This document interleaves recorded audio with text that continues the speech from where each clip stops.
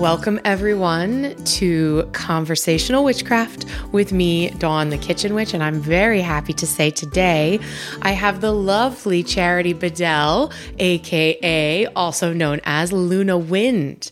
She has been a practicing witch for nearly 20 years.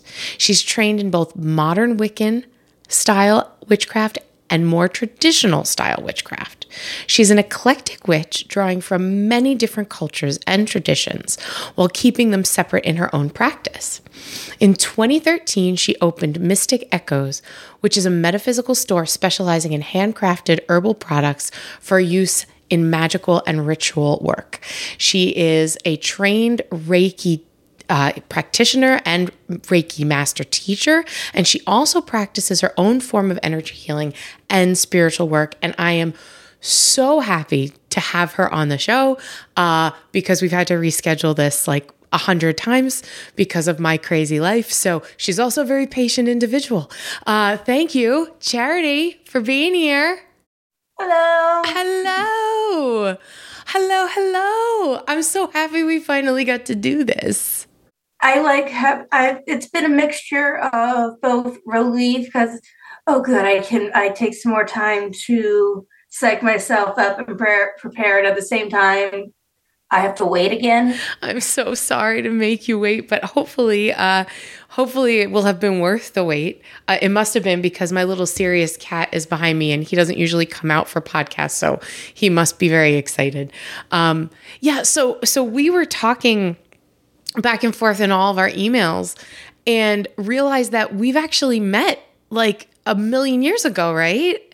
Yes. Shortly after I think you very first opened your business, you used to come up to the when Maine had a Pagan Pride Day, you used to come up to the Maine Pagan Pride Day and sell your goodies. Yes. And then after that, I started traveling the fair circuit with my own business, and then we met again a couple times at Magical Marketplace. Other events. And you were actually one of the inspirations behind opening my own business with Mystic Echoes. Oh my goodness! No. Yes, it was. It was listening to one of the talks you gave about how you were working on, what you wanted to do with your life and getting out of what you versus your regular job at the time. And then over time, you were able to build up your business to where it is and be able to do that. And that was inspiring for me between that. And then a couple trips in Salem where I was in the shops Hex and Omen. Mm-hmm. Between that's like, I was having like, okay, this is what I really want to try to do. So I am so honored by that. It is a long, long, long road when you want to step out of your comfort zone and, like your steady job and decide, I'm going to be an entrepreneur. And then when you decide, not only am I going to be an entrepreneur, but I'm going to be a witch entrepreneur. It's kind of a double whammy, and it is really hard. And so I think it's important that you brought that up, especially first thing in this conversation, because there's a lot of people that listen to this that think, oh, maybe I could not do that, or, how do I get started? Or, and I think to myself, like, trust me, I'm nothing special. I'm very, very ordinary. And if I could do this just with determination and balls, like that's what it takes, right? Determination and balls. And I'm so happy to hear you say that, you looked at my journey and went, maybe I could do that too. And you have, oh my goodness, right? Like you opened your shop, you've got a book out now, you've contributed to a lot of writing things like, what's that journey been like for you? It's been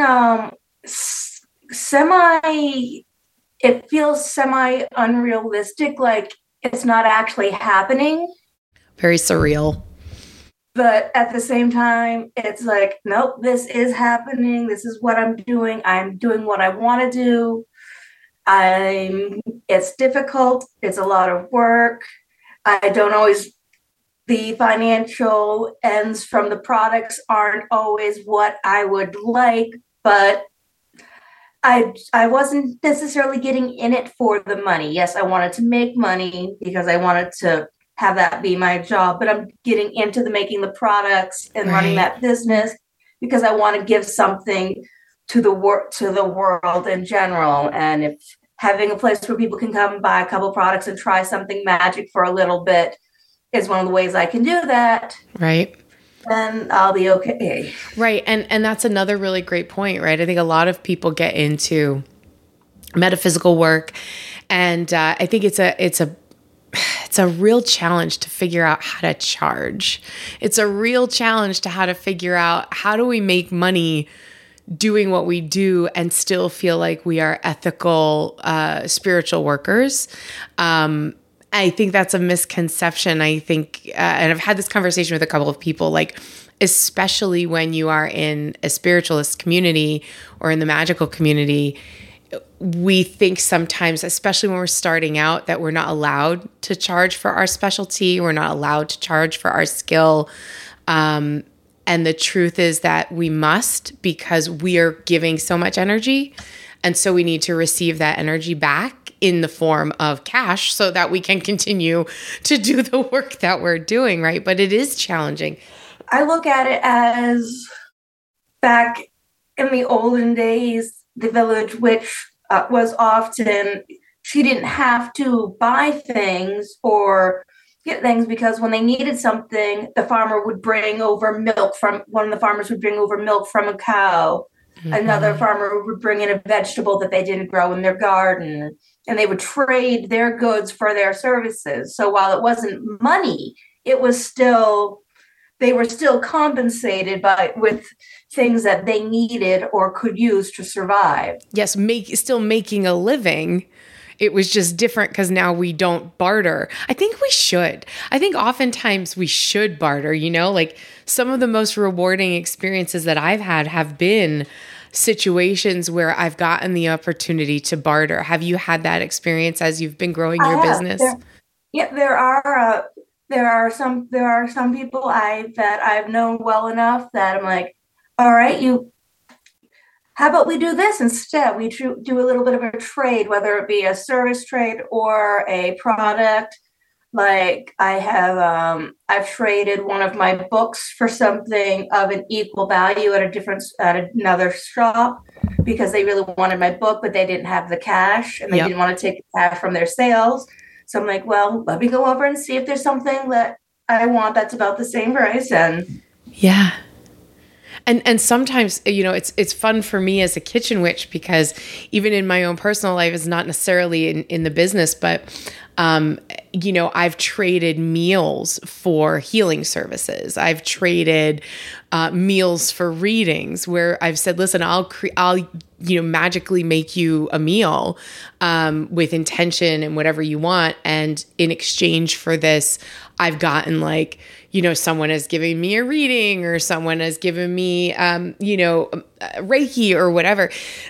And that's important I know we're here to talk about your journey, but your journey as a witchy entrepreneur is so important to the work that you're doing in your books and in your teaching, to have this idea of, what I like to call fair energy exchange, right? Like there's a value on it. And we exchange that energy. Like right now we're having a conversation, we're exchanging our energy. Right. But like you said, if you're going to barter with someone, you're going to go, okay, well, is there something that you have that I feel has the same value as what I'm giving out? And that's so important to understand your value, right? Especially as a witch. It is good, especially since there are some people who look at who I've seen people come by my table a couple times, and then look at the prices I had on a bag of 4 ounces of incense for $7. That's a bag this big that has 4 ounces of an incense for $7-8. Like that's a lot of money. I'm like, yeah, but there's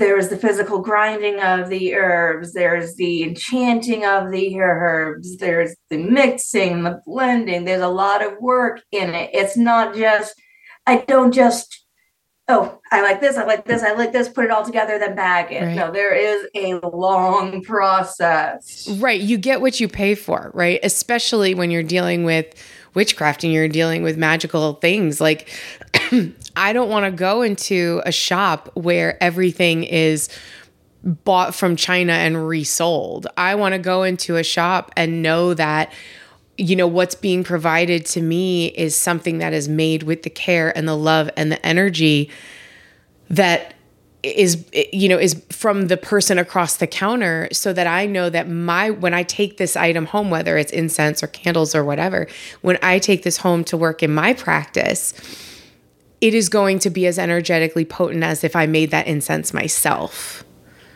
You know? Yep. It's so important that we have value on those things. How does your, because you're very eclectic in your practice, right? Yeah. How do you find that your eclectic practice really informs the products that you're making and the crafts that you're selling? Well, that is a lot of it is that I've found across cultures and traditions. Sometimes I found and learned about different herbs that aren't covered in my witchcraft books, that I found in a conjure book or a book on hoodoo or another form of folk magic. And so sometimes I will look at those and I will look at those herbs and roots compared to the other herbs and roots that I have. And I like to combine the two in ways when it's possible. It's not all, they don't always all work together, but some of them you can see it's like, it'll be like protection from evil or just general protection. And then what you'll read down, and it'll be like, okay, this is exactly how it does that. It's similar to how this one does it. So can I work those two together? And then you look at the lore, I look at the lore, and if they're close enough in similarity, I can often energetically get them entwined and get them to work together. Right. So the herbs and the recipes I come up with combine a bunch of different cultures and practices, but I always look at all the energetic properties and then of the cultures and of the different herbs. And then I also let myself have the spirit and intuition guide me, because sometimes I'll pick out 4 or 5 herbs to put in an incense and I'll start making it. And then something will tell me, no, take this one away, add this instead. I'm like, okay, so that goes a long way, spirit and intuition, and being able to listen to spirit intuition when you're doing your magics and you're making your products, and being able to identify, is this my brain saying something, or is this actually coming from higher self? Is this actually coming from spirit? I'm really interested in your journey, because you're really well educated in your herbs and in your practice and in your crafting in terms of how you're putting things together. But I'm really interested to go a little bit further back, Charity, and tell us a little bit about how you found the path of witchcraft. I actually found it shortly after my 13th birthday. I was dealing with a lot of really bad social stuff at the time. I was very depressed. I was very angsty, and we were losing my grandmother to lung cancer at that point in time.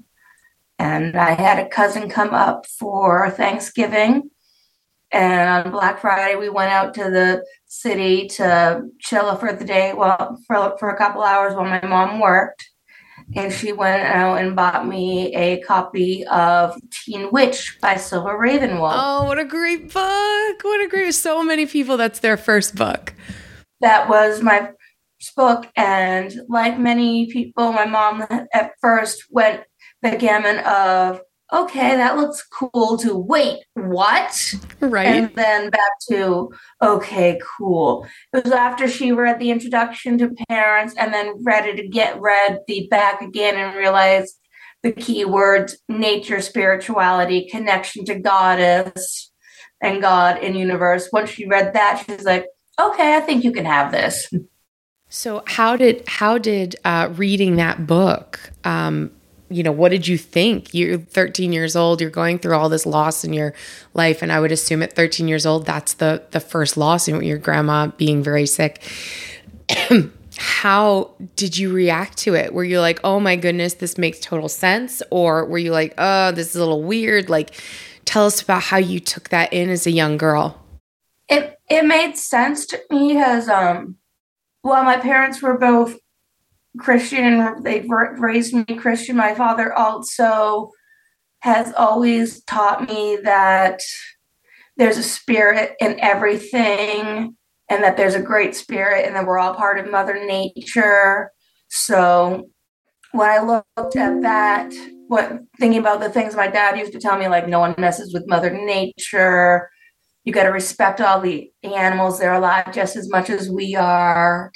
And then I saw that, I'm like, it's just another way of looking at that same view, just through a different lens, rather than, because my dad, I guess, had some friends that were from various native tribes in the state at one point. I don't know if he's no longer connected with them, so that's why I say they were friends.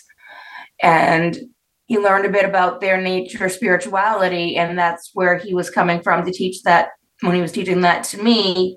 And instead of being First Nations, Native American based, it's European ancestry based and based on European indigenous practices. So it was, in a way, it was new, but yet it wasn't at the same time.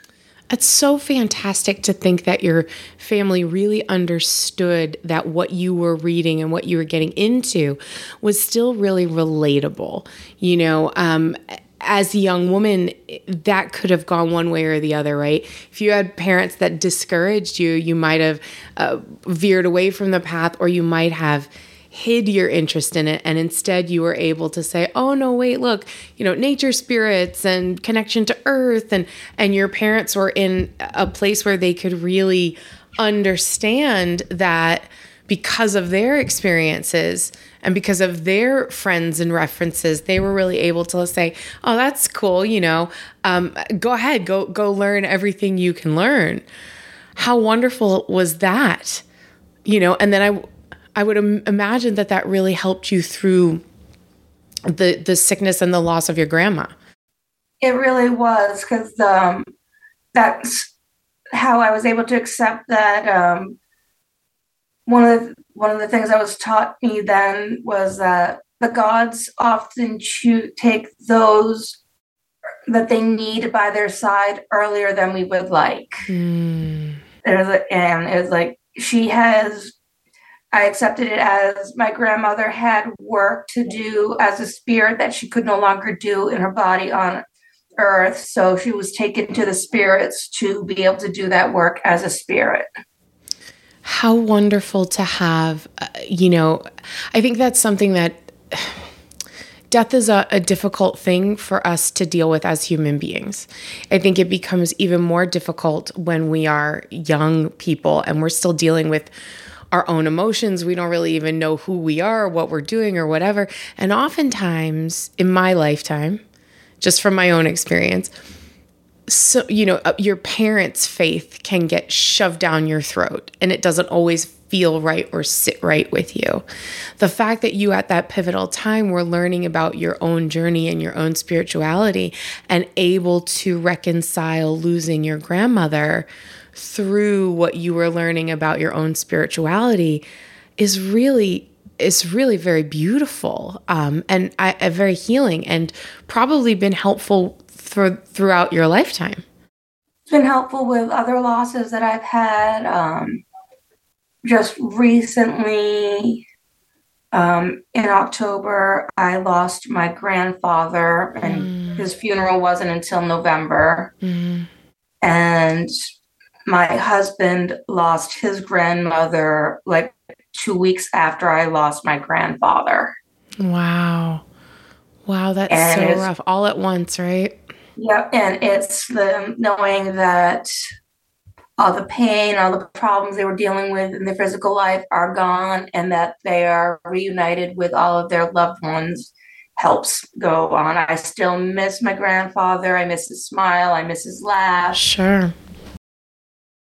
But I know that he is now with all of his brothers and his sister and his mom and all of the other family members that died many, many, many years ago. He's with them now, and they're all family and happy together again. Wow. That's wonderful that your craft has been able to give you that sort of assurance and unwavering assurance. That's something that oftentimes we may lose that faith when we come up with, when we're abutting really hard times, right? Like it doesn't matter what you believe in. It doesn't matter if you're a witch or a Christian or whatever. I think when we come up against hard times, especially those that have to deal with loss and grief over people that we really love, we can often be like, well, fuck this. Like, I don't believe in anything anymore, you know? So that's really wonderful. And that really shows how, you know, your faith in your craft. There were times that I didn't question it. There were times where I'm like, I don't know if there's anything up there or not, because I was dealing with clinical depression at the same time.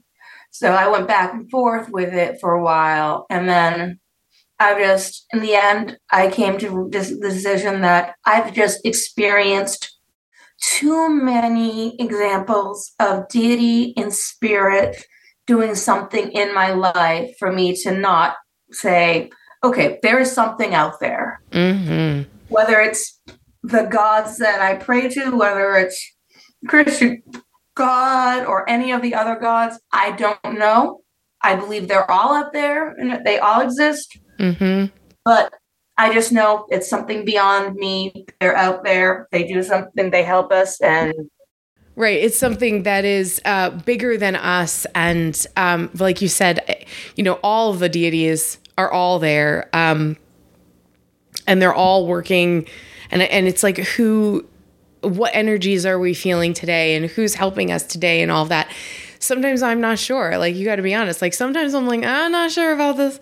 But I still know that there are divine energies, whether it is gods and goddesses, whether it is fairy realm, whether it is ancestral magic, you know, someone somewhere on these spiritual planes is doing something, doing everything to help move us in one way or another, or help support us in one way or another. I think that's a very important part of witchcraft that I don't particularly talk about a lot. And a lot of people, that's the space that they work in all the time. And it's just not a space that I work in all the time. So I sort of love that that's what we're having the conversation about right now. And that's interesting, because I'm interested in what inspires you in your witchcraft practice on a daily basis. Me? Yeah.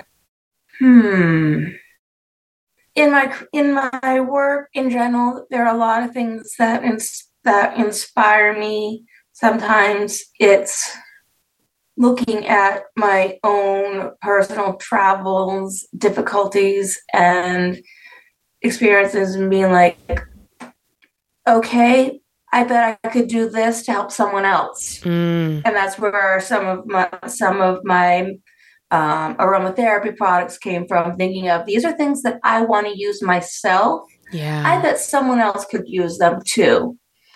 And then other inspirations come from, I'll go to a shop or I'll go to a fair and I'll see something and be like, oh, I bet I could make that. Or I bet I could do something like that. Mm-hmm. And put your own personal energy and your own personal spin on that. and be like, oh, if I was going to make that, I might do it this way, or I might use these herbs, right? One day I was looking at, I thought about those little God's eyes that you make with popsicle stick and yarn, and you wrap it around in a cross like that, over, under, around. Yeah. And I thought, well, the lore behind that originally was as a protective charm at some point. I bet I could make an actual witchcraft charm with this. So then I took 2 pieces of devil's shoestring and I put them in a cross like that. And then I put red and black wire that I wrapped around and said the St. Michael's prayer over and over as I wrapped it around and got it. And I came up with this really cool devil's shoestring St. Michael's protection cross. So cool. Yeah, it's really cool. I don't have any anymore, but it was one of the coolest things I've ever come up with. And it's just, it doesn't look much, but yet it's got that power, it's got the G, it's got everything there. So it's like, yeah, this is fun to make. It doesn't have to look like much to be powerful magic. Just because something is simple, or it is, it doesn't look like much, because you said, oh, it didn't look like much. Sometimes those things are the most powerful magics, the simpler, the better sometimes, I think. Indeed. And I mean, I gave a couple of those charms I made to give out to a couple people specifically as a thank you for everything you've taught me over the years. I want you to have this. And then the others I sold. And they sold very quickly. Sure. I mean, each one had a handwritten copy of the St. Michael's prayer in my handwriting, with the prayer, and had the instructions to at least once a week recite the prayer over the charm to keep it activated. And people would pick it up, then they'd look at something else, but then they kept picking up and just kept selling them. So I got to make more of those sometime soon. Absolutely. Again, simple magic is sometimes the most powerful. And I think it's the thing that people relate to and that people are drawn to. And usually it's what people need, that daily kind of everyday energy work and energy magic that kind of helps you get through life.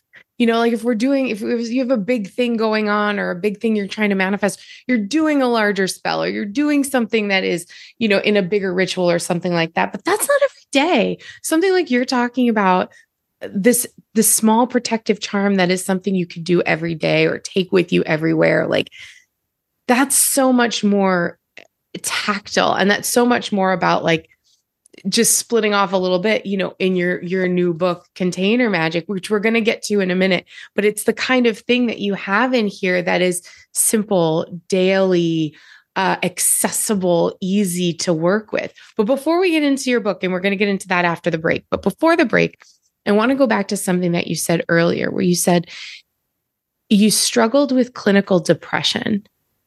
And first of all, thank you for sharing that with us, as that's, not an easy thing to talk about, but we've talked a lot about that kind of thing here on the show. And I'm interested to know if you could speak a little bit to maybe people in our audience that have dealt with clinical depression and how your witchcraft has helped you with some of those things. Oh, it is, one of the things I learned was through working with the Hermetic principle of polarity, was that I was able to learn how to transform my things like my depression and anger and frustration into energy I could use to fix the problem.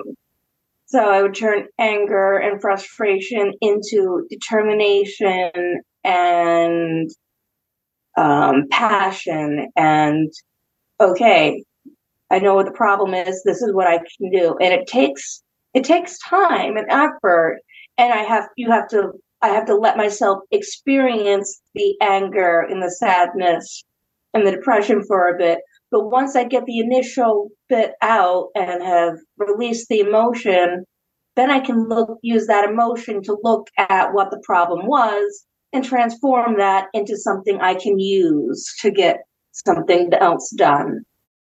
Yeah. And that's I wonderful. also use one of the things I did was this is in my first book, which is called The Good Witch's Guide. That came out in 2017, and it's a daily shower spell. And I end up I wash myself twice. I shampoo and condition my hair twice. The first is just the regular washing shampoo to get done. And the second, as I'm washing, I'm saying a mantra like cleanse and clean, remove the negative unseen, healing comes today, things along those lines. And as I wash, I make sure I wipe down because it's like I'm removing something, or I'm trying to bring something to me in a bath or shower. I wash up, like growing, down for removing, up for growing. Because that's how I like to do it. Some people have different ways they like to use it. But for me, that's what made sense, was because when I get out of bed, I toss the blankets, I pull them down. But when I think about growing, I think of going from the bottom up. So that's why it makes sense. I think that's really, really, really, really powerful. And again, that daily kind of ritual, like I teach people when I'm teaching kitchen witchery to have these simple kitchen rituals of, it sounds crazy, washing your hands, right? You shower every day.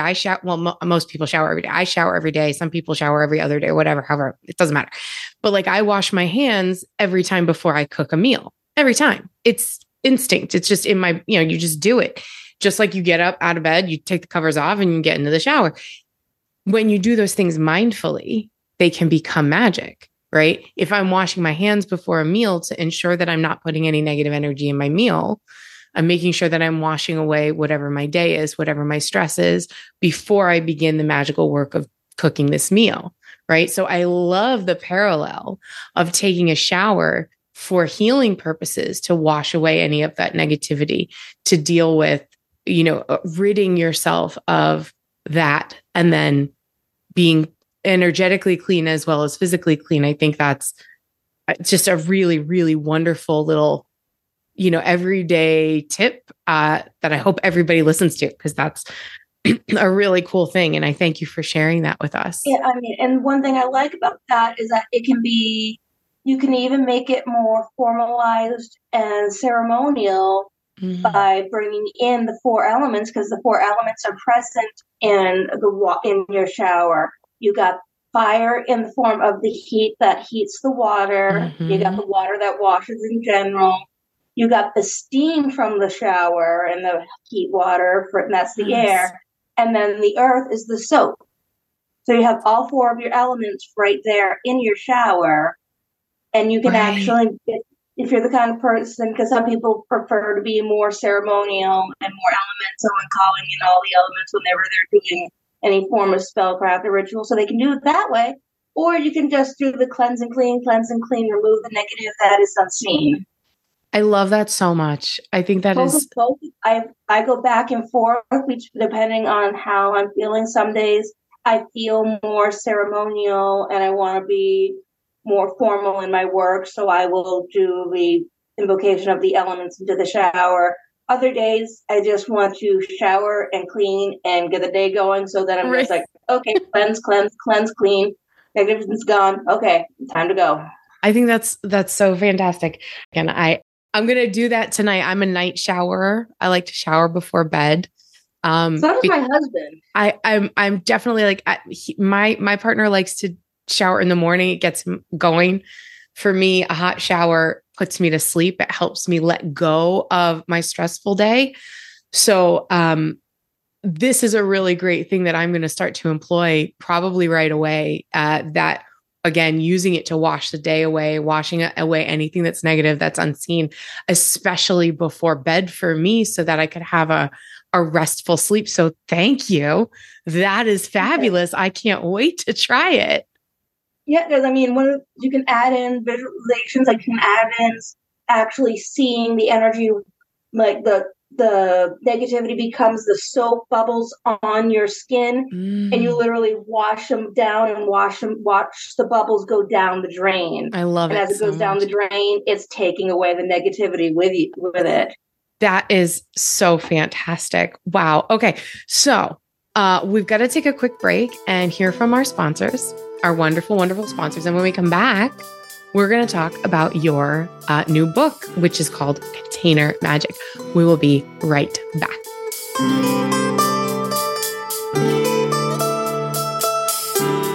Hey guys, I've just got to tell you all about the Robin's Nests. They're one of my absolute favorite shops for everything for my metaphysical and spiritual needs. They've got gifts and crafts and potions and ritual items and books and books and books.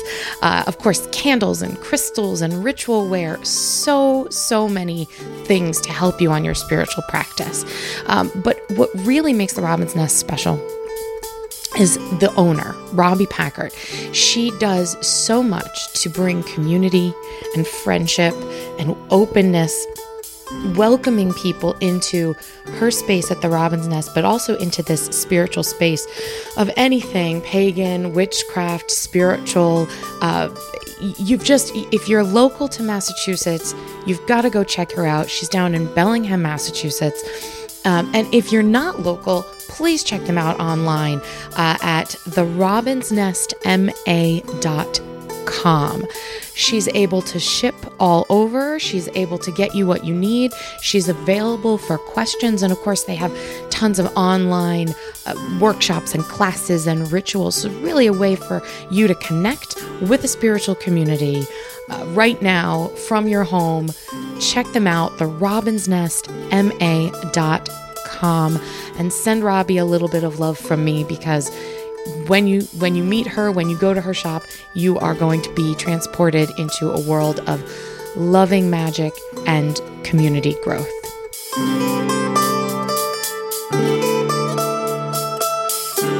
Hey witches! Registration is now open for That Witch Life MiniCon, a one-day virtual conference on April 1st. Join them from anywhere for a full day of workshops. Hillary is teaching a class on shadow magic, and Kanani is teaching a workshop on cauldron magic, plus a workshop by Naya Lightfoot called The Power of Inner Knowing, Being Seeker Practitioner, and a highly anticipated masterclass called The Land is Our Grimoire. It's going to be phenomenal. And yes, there will be raffle prizes and rituals and, of course, shenanigans. All the classes will be recorded, so if you can't join us on the day, you'll get the recordings later. Register at thatwitchlife.com. Prices go up soon, so don't wait. Again, register at thatwitchlife.com today.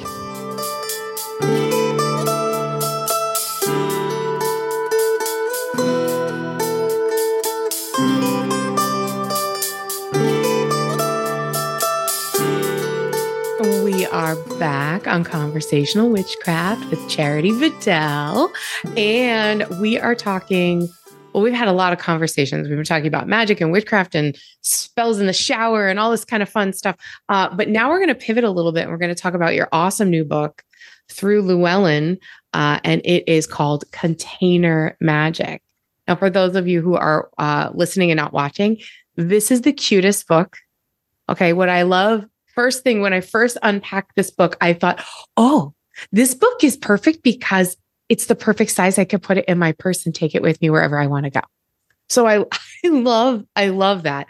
And then after, getting to know this book and having, I don't want to say an intimate relationship, but a good relationship with this book, I love, and we'll talk about it because it's my favorite part of the book, is the jar spells chapter. But tell us a little bit about Container Magic, because the subtext is spellcraft using sachets, bottles, poppets, and jars. What I love about Container Magic is that a lot of it is something that you can do and carry with you. Mm-hmm. Like I have like the right book here. Well, yeah, like in here, this is a start of a money jar. All it needs is now coins to be added to it on a daily basis. Mm-hmm. But I've got my money herbs in the bottom, and then I just carry it with me, and I shake it 2 to 3 times a day. And I got my spell working right there. I love it. So how did this book come about? What drove you to start this, to write this? Why did you want to write this? One of the things I thought was that when I was on the market, when I was looking at books and looking to buy a book for myself, because I love reading. I have a huge personal library of witchcraft, conjure, and magical books of all types.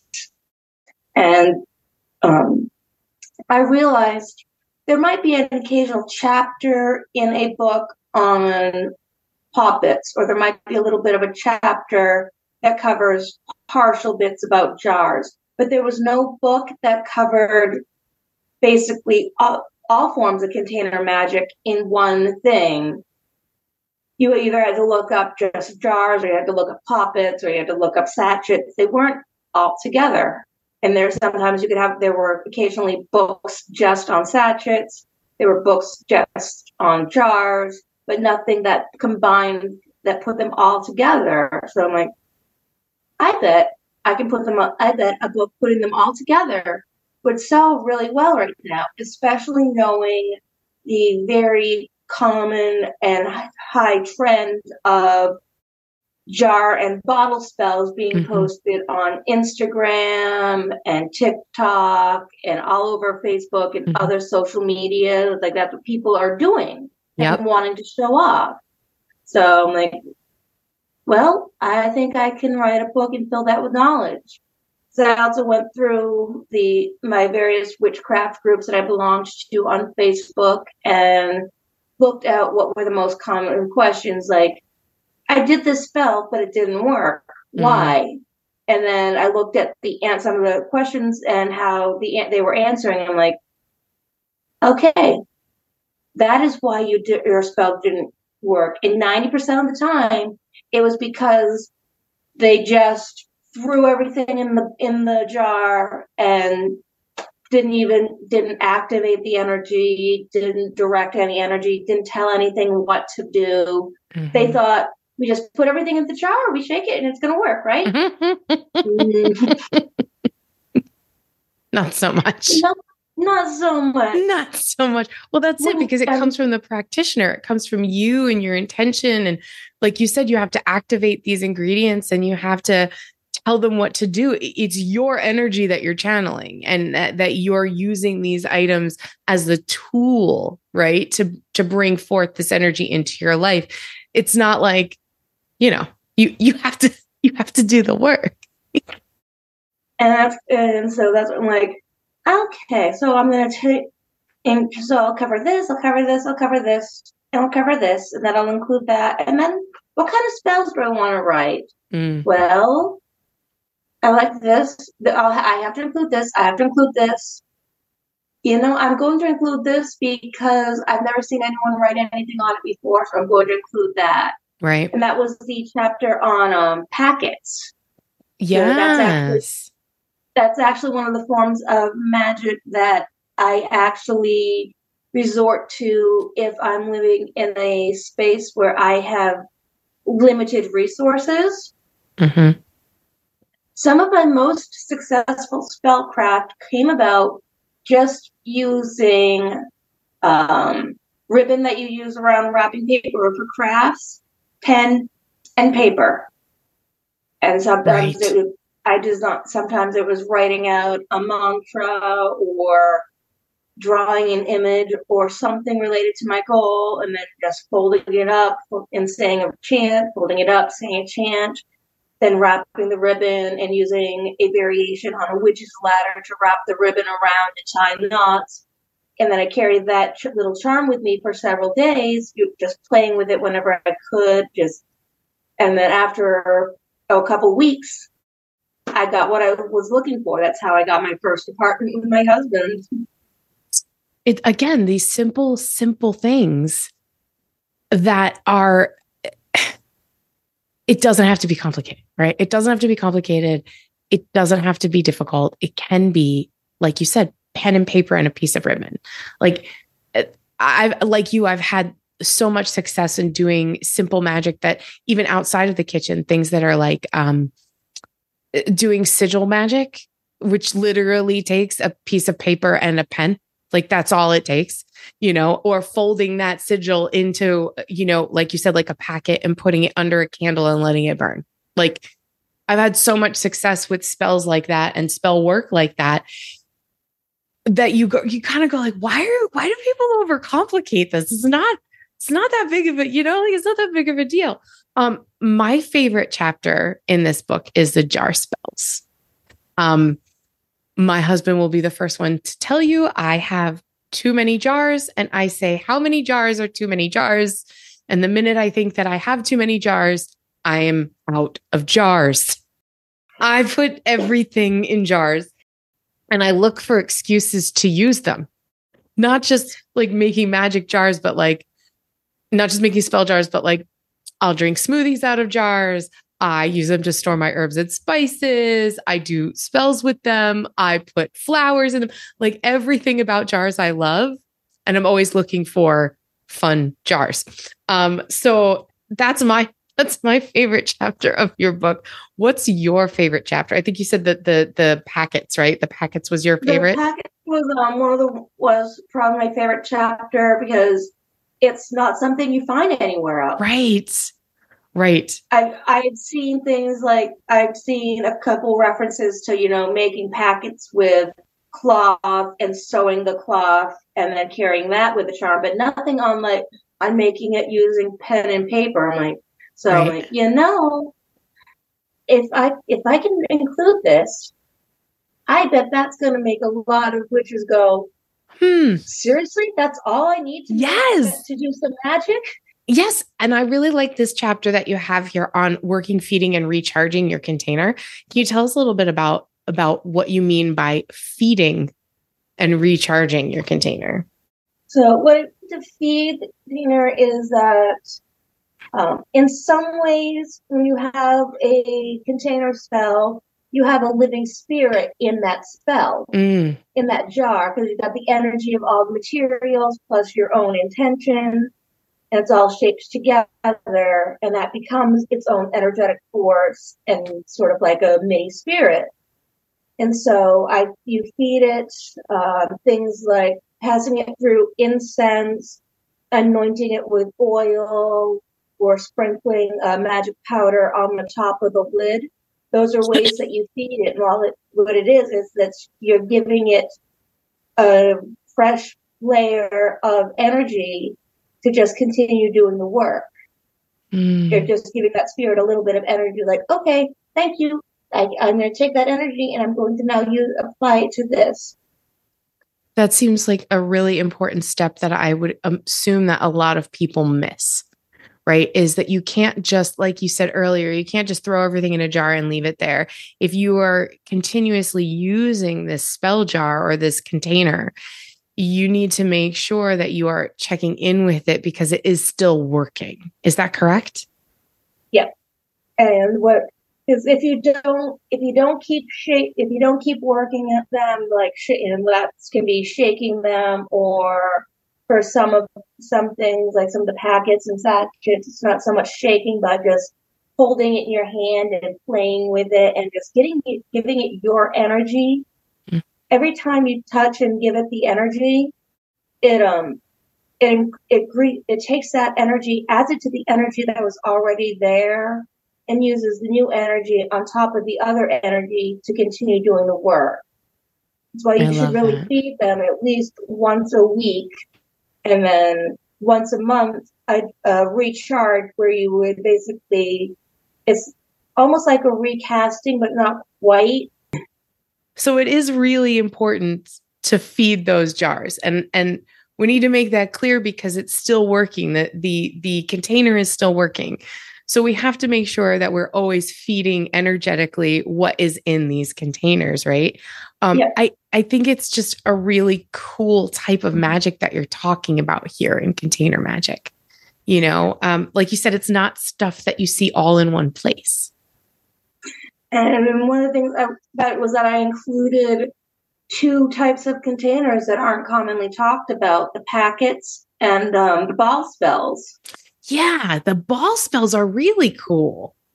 Well, that came about because I see a lot of I see people posting cute little decorated balls in Etsy shops that are like protection. This is a witch's ball. It's for money. Then I did research. I'm like, no, that's not what a witch's ball is. A witch's ball is one specific type of ball spell. What you have there is a money ball spell. And one of the things I like about the ball charms is that you can make them and then you can put them someplace in your home for them to just work as a beautiful decoration.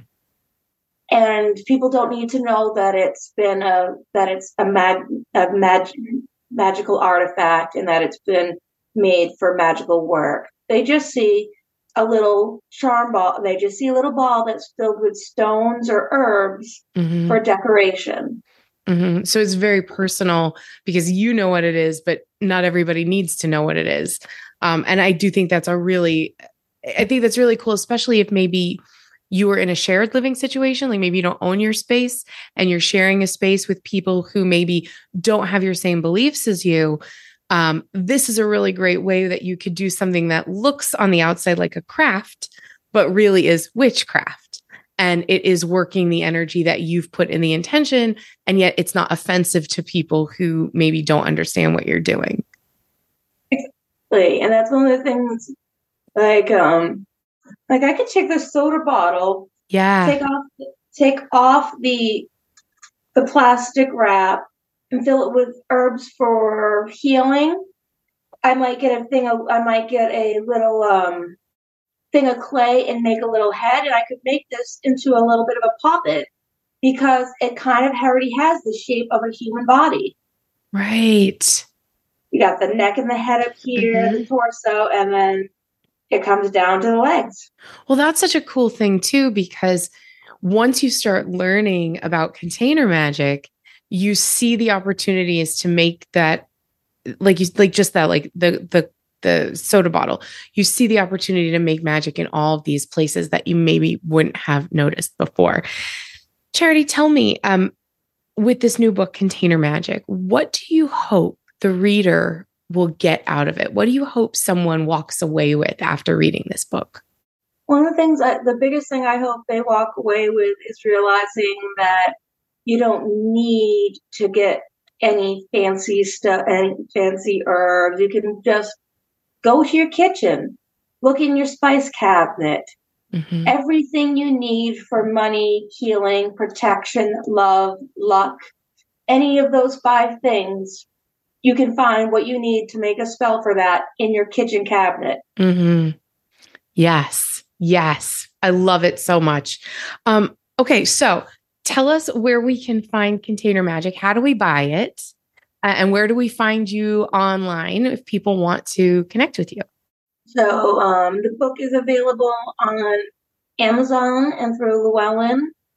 I have a shop on Store NB that's called Mystic Echoes, and you can buy it on there directly from me. Great. Mystic Echoes. And as for where you can find me online, you can find me on Facebook as Charity L. Bedell Author. I have an author page. Great. I'm on Twitter as @LunarWind and Charity L. Bedell Author. I have a Charity L. Bedell TikTok, and I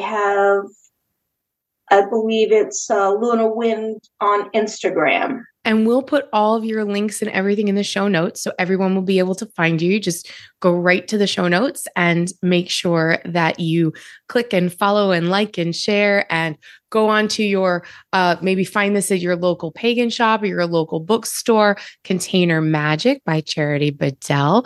And Charity, one last question. It's my signature question I ask to everybody that comes on the show. It has nothing to do with anything we've talked about today. Okay. It's just my signature question. If you could have me as a kitchen witch make you one magical meal, what would it be and why? Probably lasagna or a steak dinner, because those are two of my favorite types of food. And I know lasagna can be done with all different types of herbal combinations for flavors with the cheese. So those would be the two things I would. Lasagna is a specialty of mine. Yeah, I am a sucker for a good lasagna or a good steak dinner. I want both of those things right now next to each other. What if we make a steak lasagna? Let's just do that. Let's put like shredded steak in a lasagna. That actually sounds good. Right? Right? Well, I make a steak, like a shredded, what's the word I'm looking for? Like a braised short rib ragu, and put that in the lasagna. Now I'm starving. Charity Bedell, thank you so much for coming on this show. You are delightful. Container Magic is available now. And until next time, I wish you all many, many blessings and so much gratitude. Thanks, everybody. Take care.